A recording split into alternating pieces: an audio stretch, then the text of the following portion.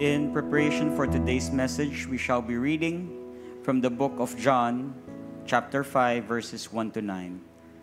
That's John chapter 5, verses 1 to 9. If you have your Bibles with you, please open your Bibles to that portion of the scripture and join me in reading God's word. Let's all rise in reverence to the word of God. After this, there was a feast of the Jews, and Jesus went up to Jerusalem. Now there in Jerusalem by the sheep gate a pool in Aramaic called Bethesda, which has 5 roofed colonnades. In this lay a multitude of invalids, blind, lame, and paralyzed. One man was there who had been an invalid for 38 years. For an angel of the Lord went down at certain seasons into the pool and stirred up the water. Whoever then first, after the stirring up of the water, stepped in was made well from whatever disease with which he was afflicted. When Jesus saw him laying there and knew that he had already been there a long time, he said to him, "Do you want to be healed?" The sick man answered him, "Sir, I have no one to put me into the pool when the water is stirred up, and while I am going, another steps down before me." Jesus said to him, "Get up, take up your bed and walk." And at once the man was healed, and he took up his bed and walked. Praise God for the reading of his word. You may now be seated.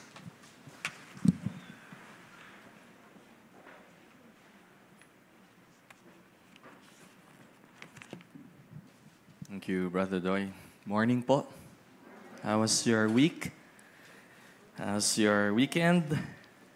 And to those who are watching from their phones or their gadgets, pleasant morning to you as well.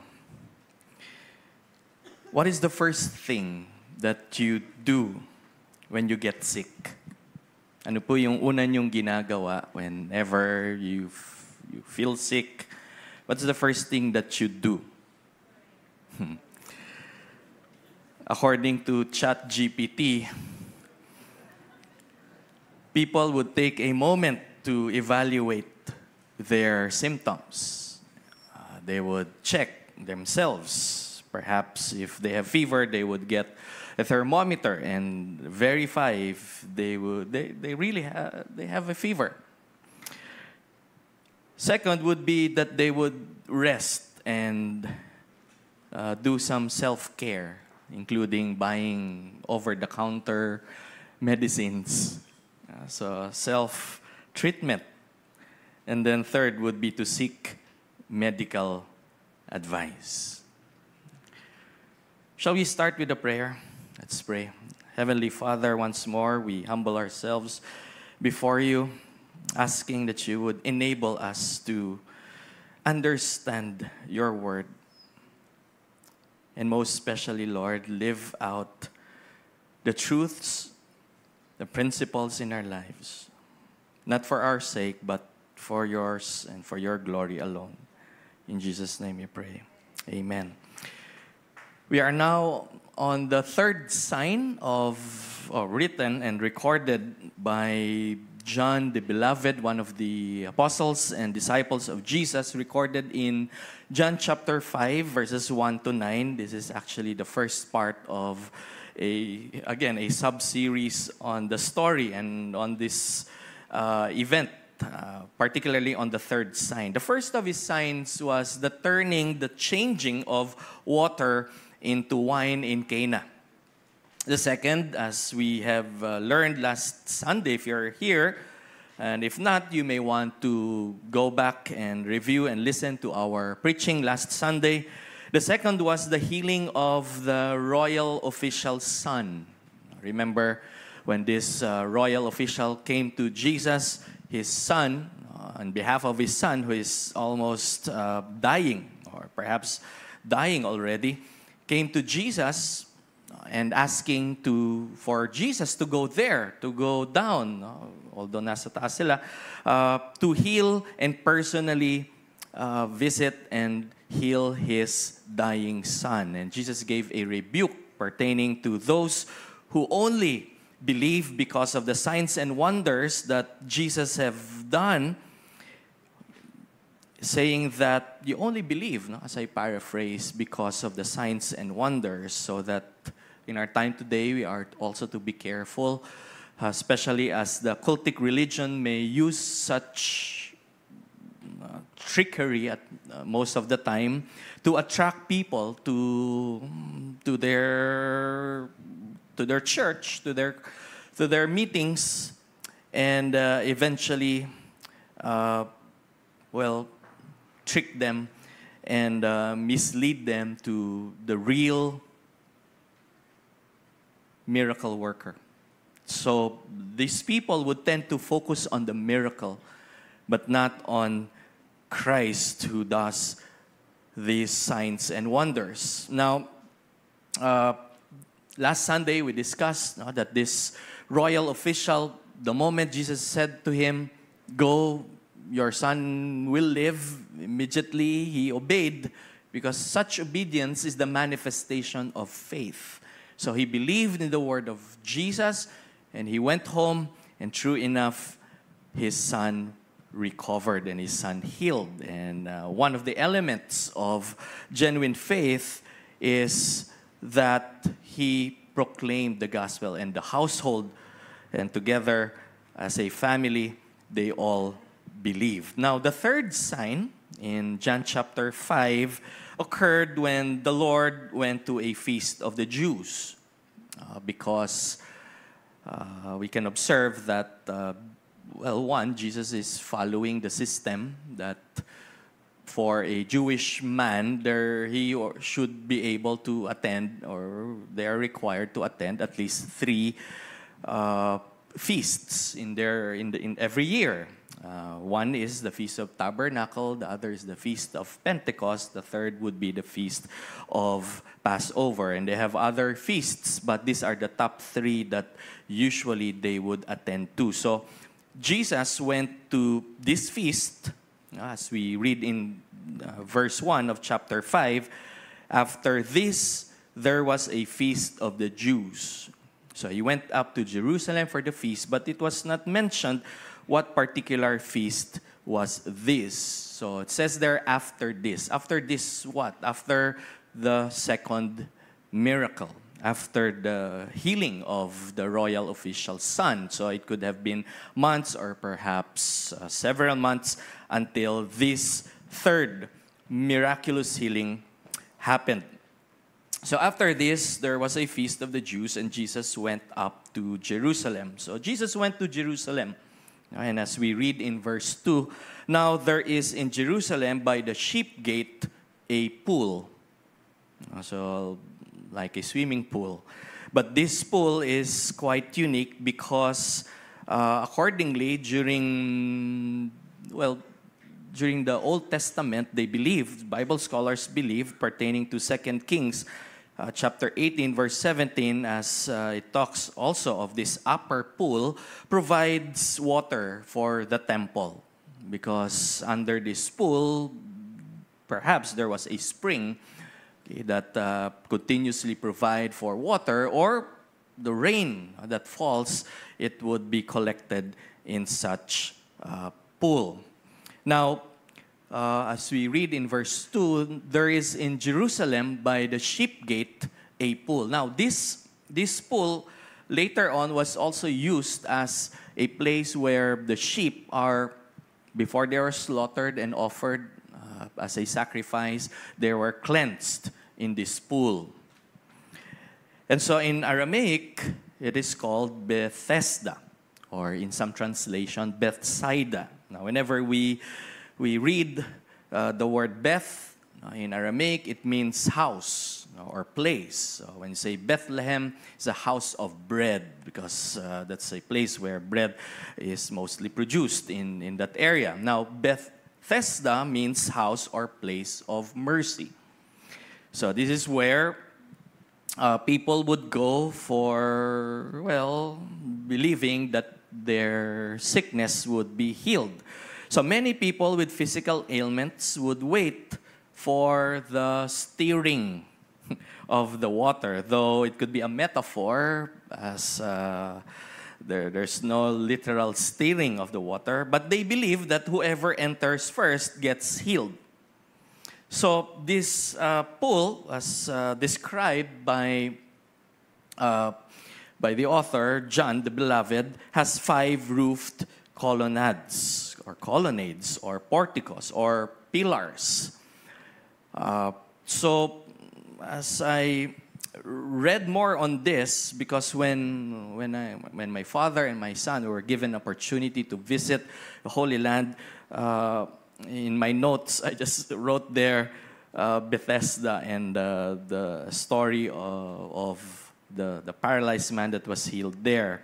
So the location of the pools, as reported by www.seetheholyland.net, called Bethesda, actually is a series of reservoir and medicinal pools. So this is in the Muslim quarter of Jerusalem's Old City, north of the Temple Mount, and about 50 meters inside St. Stephen's or Lion's Gate, which at that time, during the time of Jesus, it was called the Sheep Gate, because this was where sheep were brought to the temple for sacrifice. So it's outside the temple, the walls of Jerusalem. So John describes this pool as having 5 colonnades or porticos, in which lay many invalids, like the blind, the lame, and the paralyzed.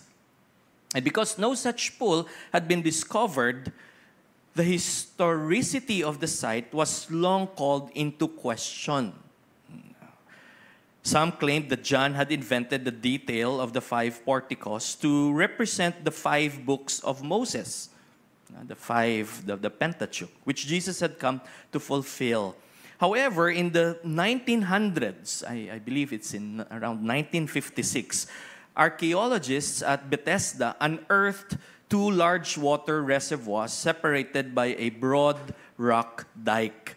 They were rectangular in shape, with 4 colonnaded porticos around the sides and 1 across the central dike. So the purpose of the reservoirs was to collect rainwater, principally for temple use. Now, associated pools and baths at Bethesda were apparently believed to have healing powers. So according to their tradition, their legend, and evidence of a pagan healing sanctuary has been found east of the pools, including marble representations of healed organs such as feet and ears. So that is Bethesda. So that is what is in Bethesda. In these lay, in verse 3, a multitude of invalids, blind, lame, and paralyzed. Now, if you notice, especially if you're using the ESV translation, there would be no verse 4. Immediately, the next verse would be verse 5, which writes, "One man was there who had been an invalid for 38 years." And so some translations, like the ESV, like the one that we are using right now, omit verse 4. So why is this so? The main reasoning is that in the earlier manuscripts, the earlier writings from from the King James version, when King James commanded that the Bible would be translated, did not include verse 4. However, some translations, if you're using NASB, for example, 1995, it has verse 4, like what I have right now. It has verse 4 in between verse 3 and verse 5. However, the NASB 1995 offers a footnote that earlier manuscripts did not have verse 4 and the latter part of verse 3. So what is in verse 4? So let's look do we have verse 4? Okay, if not, there. So for an angel, this is what is written in verse 4 that is placed as a footnote in some translations. "For an angel of the Lord went down at certain seasons into the pool and stirred up the water." Whoever then first, after the stirring up of the water, stepped in and was made well from whatever disease with which he was afflicted.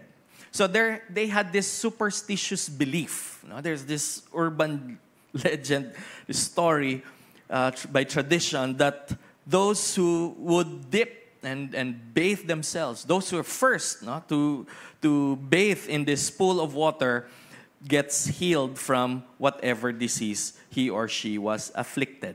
Now, why is there a difference? Why in ESV there's no verse 4, while in some some translations there is? Well, this does not mean that some translations are superior to others, or that there's a conspiracy, or there is a conflict, or there is inconsistency in the Bible. This only means that the scholars, the Bible scholars, do not agree until today with regard to this story, to this legend, to this traditional superstitious belief. So how should we, in our time today, treat this as we are students of the Word of God? Well, we focus on what is clear and what is important, and that is that Christ went there attending a feast and intentionally goes to this man and engages this man and eventually heals this invalid and in some translation impotent man, someone who is helpless, someone who is weak and unable to perhaps walk and care for himself. And that is what we should focus on.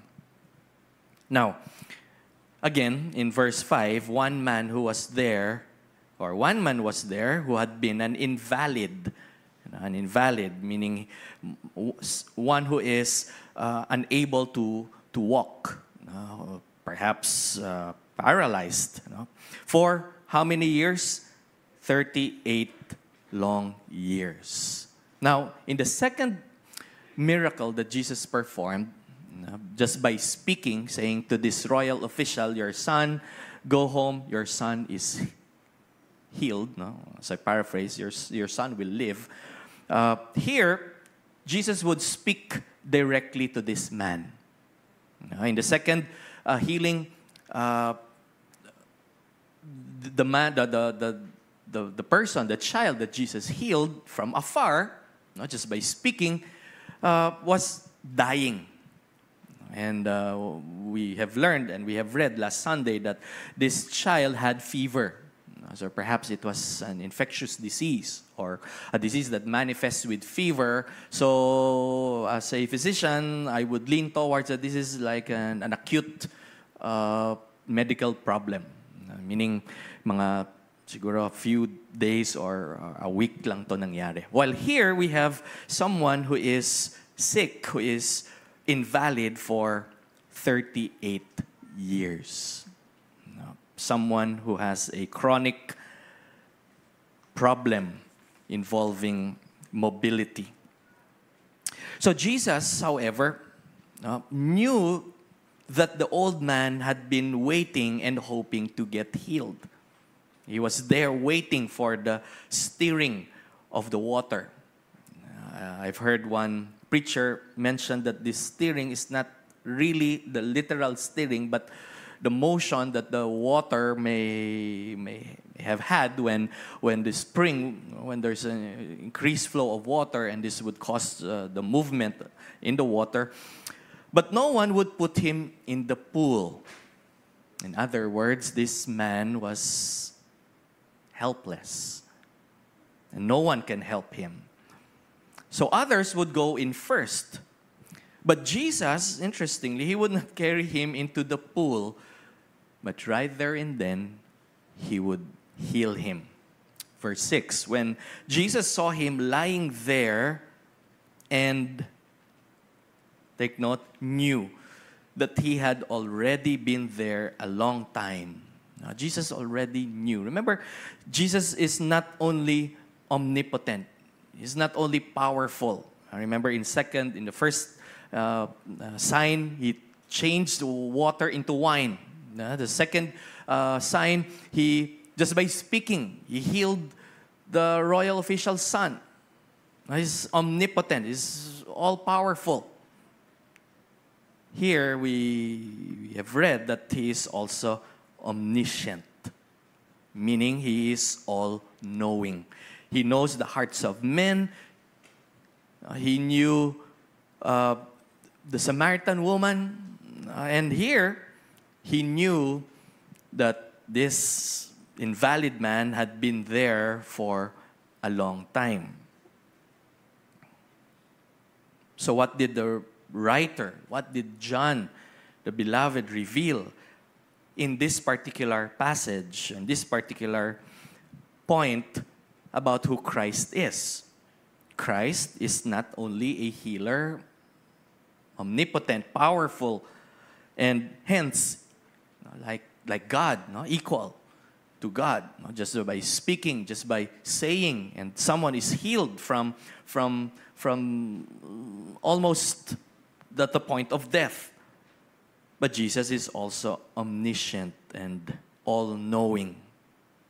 So when Jesus saw him lying there and knew that he had already been there for a long time, he said to him, "Do you want to be healed?" So just allow me to just jump to our third application, which says engage individuals. Engage individuals. The Lord Jesus engaged an individual from the crowd. He went to the feast, of course, for a purpose. Yet Jesus also has another purpose, which was to engage with this paralyzed man. And not only to engage with him or engage him in a conversation, but he would eventually physically heal him. And later on, by next Sunday, if you're here, you would learn that it was not limited to physical healing. Next Sunday, we will learn that there was also spiritual healing. And it's interesting because in the medical terms, there's really no specific definition for the word healing. Some would define it as being whole again. But what really happens when someone gets sick and in the process gets healed? So just process that for a moment. What happens, for example, to us when we get sick and in the process we are healed or we are cured or we are treated and we recover from such illness? So what happens to us? Is there a change in our immunity perhaps, in our experience, or perhaps siguro dahil na-confine, magastos, na-deplete yung ating financial resources? And so here, Jesus would engage this person from the crowd. So, though for me, I also struggle in this area, like intentionally engaging a person in conversation, someone that I do not know yet. For some, it's natural. So iba sa inyo, you are naturally gifted with the ability to engage people in a conversation. So use that and continue to do that. The apostles would follow this approach, and so we should follow it as well. Thus, let us engage individuals and introduce them who Christ is. Introduce to them, proclaim to them the gospel. Why the gospel? Because remember in Romans chapter 1, verse 16, as the Paul writes, he was not ashamed of the gospel. Why? Because the power of God to save, the gospel is the power of God unto salvation. So the power of God was invested. God invested His power to salvation, to save someone in the gospel. not in the signs and wonders. Though signs and wonders are important. Usually, these signs and wonders, this miraculous healing, these are sometimes used by God as an entry point for someone to be drawn and to be, well, to be attracted. And so in the process, he would or she would eventually know the miracle worker. Now, do you want to be healed? He asks this invalid man for 38 years. So imagine going to the emergency room. Imagine you're the doctor or the doctor on duty, and someone with a fractured bone comes to the emergency room and asks you as a doctor, I have a fracture, I suffered from a vehicular accident. And then you ask this patient, do you want to be healed? So obviously the answer would be yes, right? The mere fact that you are in the emergency room means that you want some care or some management. Yet it's interesting that Jesus would ask this paralyzed man, this invalid man, if he would want to be healed. What does this mean? Well, allow me to just suggest and submit to you one perspective as I observe this. Well, Jesus was basically highlighting, emphasizing the impossibility of his condition. Meaning, it's impossible for him to be healed. Because he's been sick for 38 years. And it's just legend that this pool of water provides healing. And he's been there waiting for a long time. And Jesus would highlight that your belief in superstition or in legend or in stories or in tradition that people are healed in this place, though it could be that people are really healed in that during that time, but that is actually impossible. It's impossible. So verse 7, the sick man answered him, "Sir, I have no one to put me into the pool when the water is stirred up, and while I am going, another steps down before me." What does this tell us? Yes, it's impossible for me to be healed because I am helpless. And no person can bring me to the pool when the water is at the time stirred up. Remember, you should be the first one to be there and to bathe yourself to be healed. Because while I'm going, another steps down before me. So it's impossible. Now, what this tells us? God's ways are not always the same as man's ways. Now, his ways are higher than our ways. The man's thinking was he needed somebody to bring him, to carry him to the pool. Yet for God, it is not that way.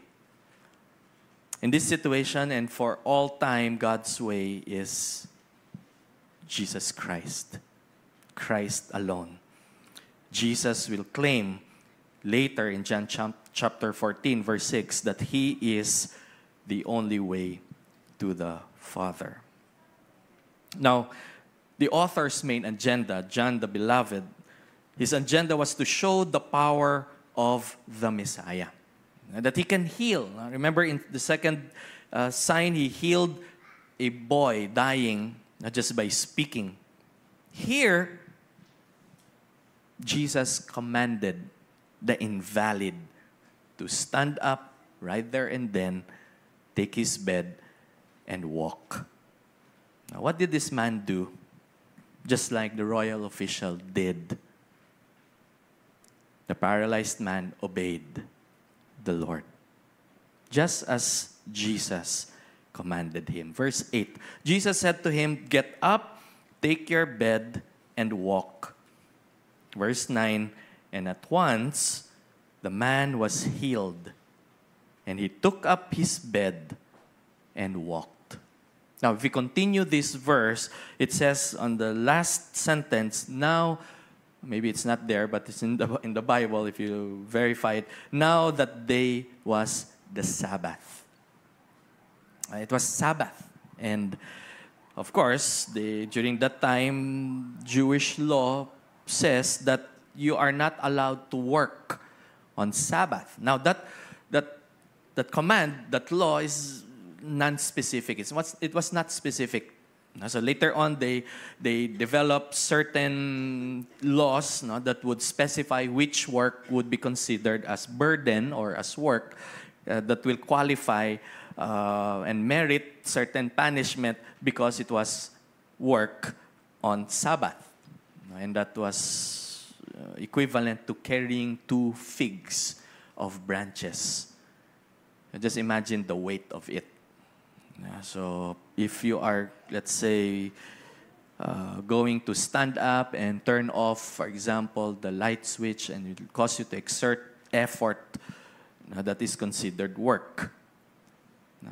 So if, as one pastor told, if you have a false teeth, it's prohibited to wear false teeth.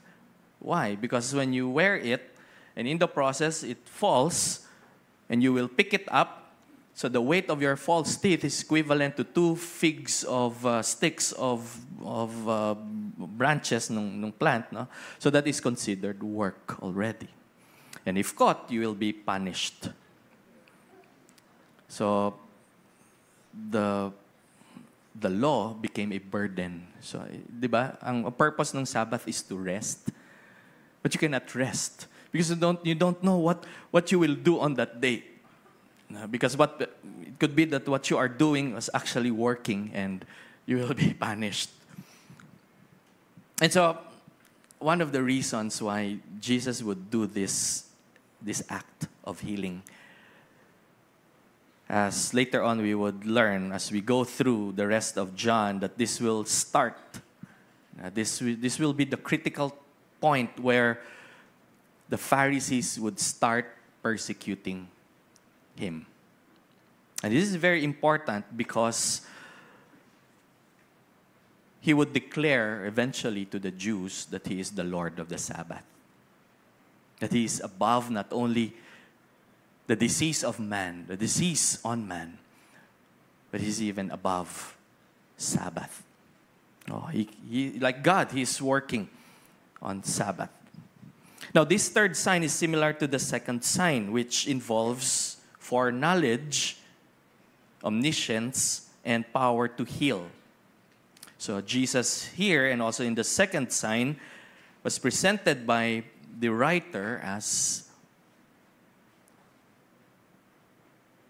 a healer. So who is God to you? Is he your healer? Because if we are sick, and the first thing we should do is not to self-medicate, not to trust ourselves that I can heal myself or my body will heal by itself, because naturally our bodies are capable of healing on its own. But if that's so, how come many eventually would have chronic diseases like hypertension or diabetes or even cancer? So it shows that this man needed Christ to heal him. So even if this is a fantastic miracle, the Jews would find an issue to criticize this event.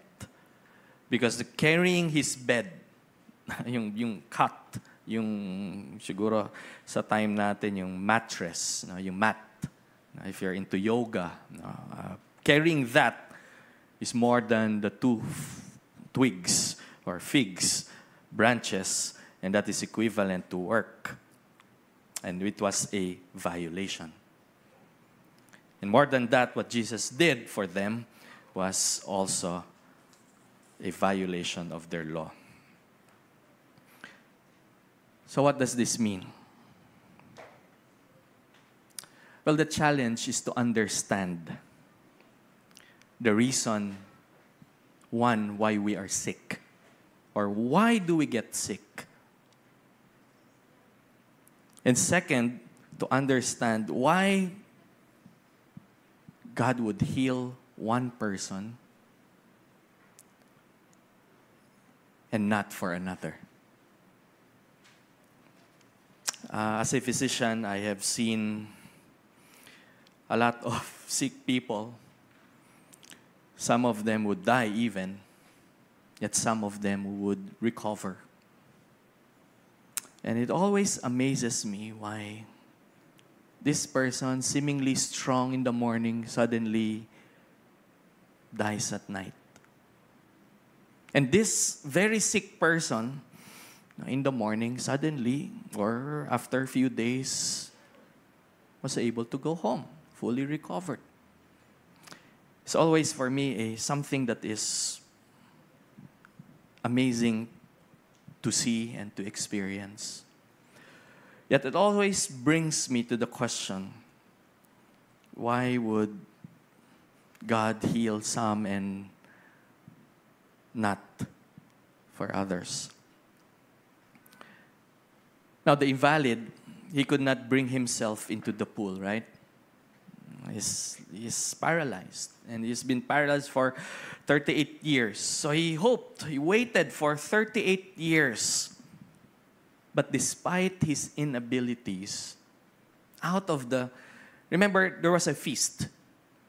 And perhaps during regular days, let's say those who are blind, lame, paralyzed, during that time, perhaps around, let's say close to 100 people. They're waiting there for the stirring of the water according to their legend, and so that one of them would be able to jump into the water and be healed. So imagine this feast attracted more, because of course they know from tradition that this pool is medicinal and it provides healing.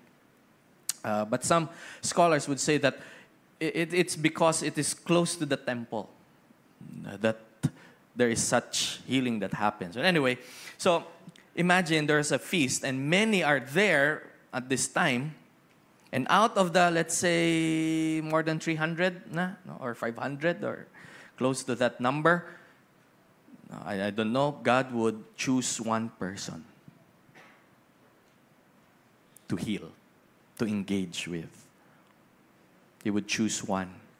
Of course, God, out of His sovereign wisdom, knows what He is doing.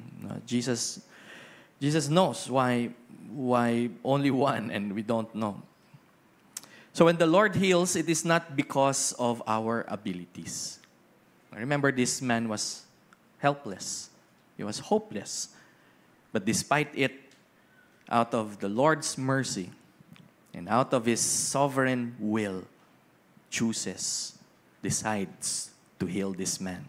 So the phrase, God helps, in your application, those who help themselves. So where have you heard this cliche or this saying? Perhaps Facebook. God helps those who help themselves. Or maybe we have used this to encourage others. It's actually nowhere to be found in the scriptures. God does not need our help. In fact, here, this paralyzed man was helpless. Now here you have the omnipotent, all-powerful God and this all-helpless guy. Such is the distinction between man and God, Jesus. So medical science is impressive, yes, but it is limited. We cannot provide cure and treatment to all. And we always acknowledge that it is God who heals. Sometimes we are used by God to manage a person and help this person recover and be treated. But we always acknowledge that even the medicines that we take, the people who help us. God uses these things to provide healing. Now, sometimes the Lord demonstrates His power to do what is beyond ordinary. Yes, God would use such power for a purpose. And I always believe that there's a purpose. So a few things we can observe in the text. Again, Jesus did not heal everyone, although many needed healing. So perhaps you are listening, you are watching this, you are hearing this, and you are sick, and you're questioning God, Lord, tagal ko nang may sakit. I've been taking this medication for such a long time. I've been going in and out of the doctor's clinic and even the hospital, yet I'm still sick. How come? Well, we don't know. I don't know. What I know is God has a purpose for everything. So if God heals you from a particular illness, one, God has a purpose. And I don't know what His purpose. Perhaps He wants you to glorify Him, thank Him, share to people what He has done to you, testify of how you have been healed. Perhaps God wants you to serve Him. As you recover, as He restores your strength. He wants you to serve people, the community, your parents, or whoever, the people around you. There are so many reasons, and that is, for me, the great challenge. Now, why would God heal me from my sickness?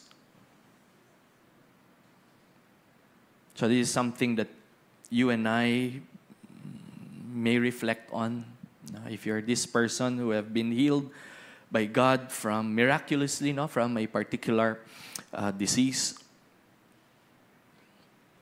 we don't know, but we trust in His sovereign will, so that when we are not healed, and it continues, meaning this illness brings us to the point of death, we still and we continue to trust in God's sovereign will. Why? Because physical healing is secondary to spiritual healing. It's always secondary to spiritual healing. Salvation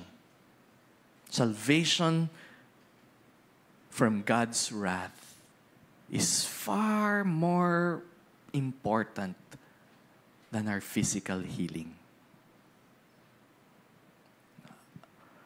Salvation. You know the word salvation?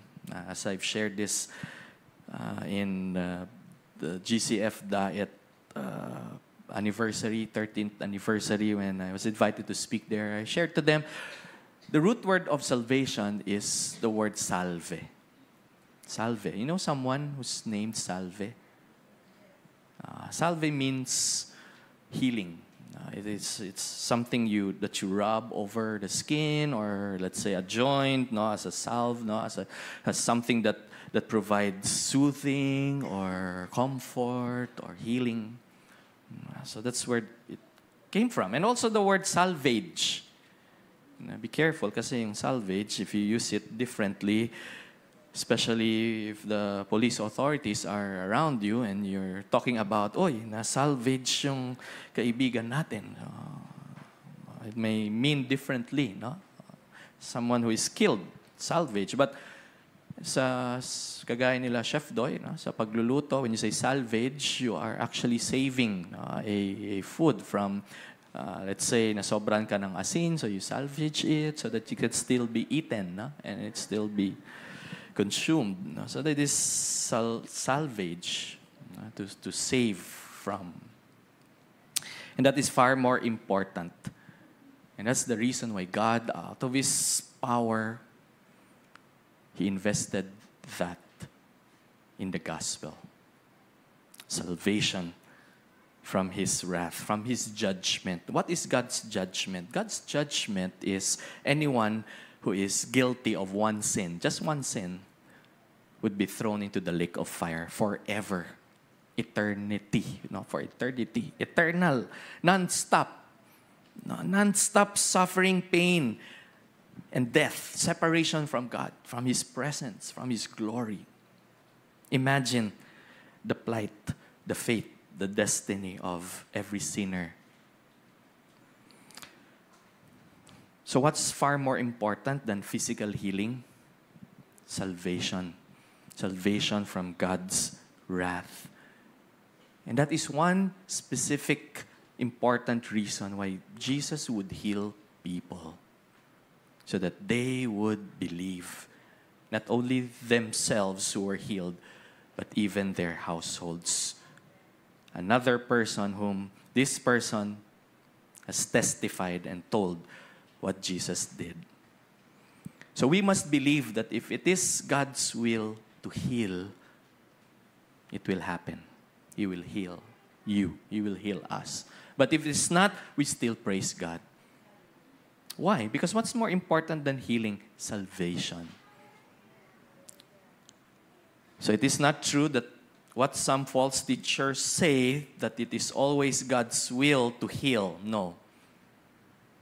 And some are attracted even sa mga gatherings of healing, miraculous healing. And sometimes these mga events are, well, I'm sad to say they're scripted or they're fake, just to attract you and eventually cause you to support their whatever, their whatever they're doing. So on the contrary, in the text, Jesus healed one man out of many. And often that is His design. Why? Again, we don't know. His ways are higher than our ways. That's why it's always a challenge. Well, for me, personally, to look at the circumstance. Lord, why did you allow me to experience this problem? And why would you help me? Why would you heal me? Why would you restore my health? And that is a question that only you and the Lord would be able to answer. But if you want to share it with us as pastors, as leaders of this church, we would be glad to help you to hear and to perhaps journey with you if you're this person, if you're struggling with doubts, whether why is God, if He's indeed a healer, why is not healing me or my loved one or my friend? Again, physical healing is important. When we are healed from such a disease, God has a specific purpose. But what is more important than physical healing is salvation. So I pray today that you repent of your sin and you put your faith and trust on the ultimate healer, the giver of eternal life, Jesus Christ. Let me share with you a poem, again written by our beloved pastor, entitled Third Sign. The feast was not the only plan. At the sheep gate was an old man, waiting for the water stirring, and he had hoped for his healing. 38 years he tried, but failed.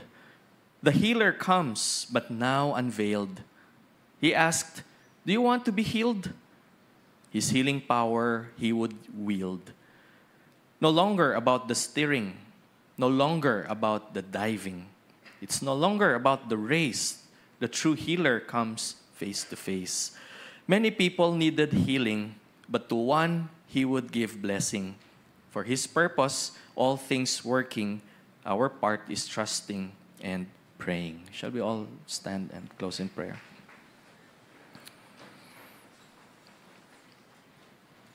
Heavenly Father, thank you for reminding us that if our faith is on legends, traditions, superstition,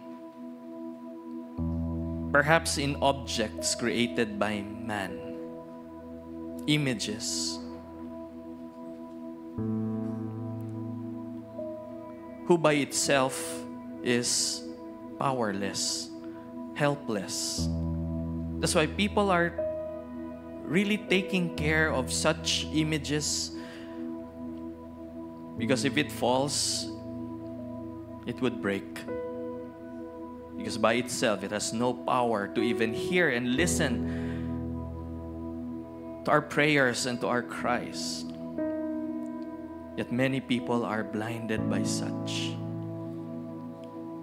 We acknowledge, Lord, that sometimes the enemy, Satan, uses this to blind, to mislead those who are already blind in the first place because of sin. And such faith is misplaced. Yet we are thankful, Lord, because you have called us. You have chosen us. You have changed our hearts. We are helpless. We cannot change our hearts. We don't have the capacity and the ability to change ourselves, much more save ourselves. Yet out of your sovereign will, out of your grace alone, you have caused a person to share and proclaim the gospel to us. Or you have allowed us to experience situations where we would realize that indeed we are helpless and we are in need of a Savior. And you have opened our eyes, our spiritual eyes. You have changed our perspective, our mind, and our heart, so that by faith we would know Christ. By reading this Holy Scripture, your word, we would know Christ as revealed through your word. And in the process, we would believe, we would turn our back from such sin, and we would receive and be given new life, new heart, which extends to eternity. And so, Lord, we are truly, eternally grateful for this. Yet we also pray for our loved ones, our friends, our classmates, our co-workers, those people whom we know that are still in such practice, in such false belief. Lord, we ask and we plead, because you're a merciful God, you're a gracious God, you're a God who hears our prayers. Would you heal them, Lord, spiritually? Would you take away the scales that blinds their eyes? Would you bring them to light from darkness, just as what you did for us? Lord, it is our prayer that they would know Christ. Yet we pray that you give us opportunity to reach out to them and proclaim the gospel, that there is salvation from your wrath, from your judgment, that there is true healing and there's medicine through Jesus Christ. And you have invested your power in the gospel, in your gospel through Christ, that when we repent of our sins and believe with genuine faith, you would cause us to obey. And you'll give us the strength to continue. And you will sustain our faith by your grace until that day comes when you call us to eternity. But for the meantime, Lord, allow us to be able to engage with people, to people, and share what you have done also in our lives. That as sinners, you have saved us and you've given us hope through Christ. So Lord, today we continue to praise you and thank you, and for the day, all the days of our life. We thank you, Lord, for healing.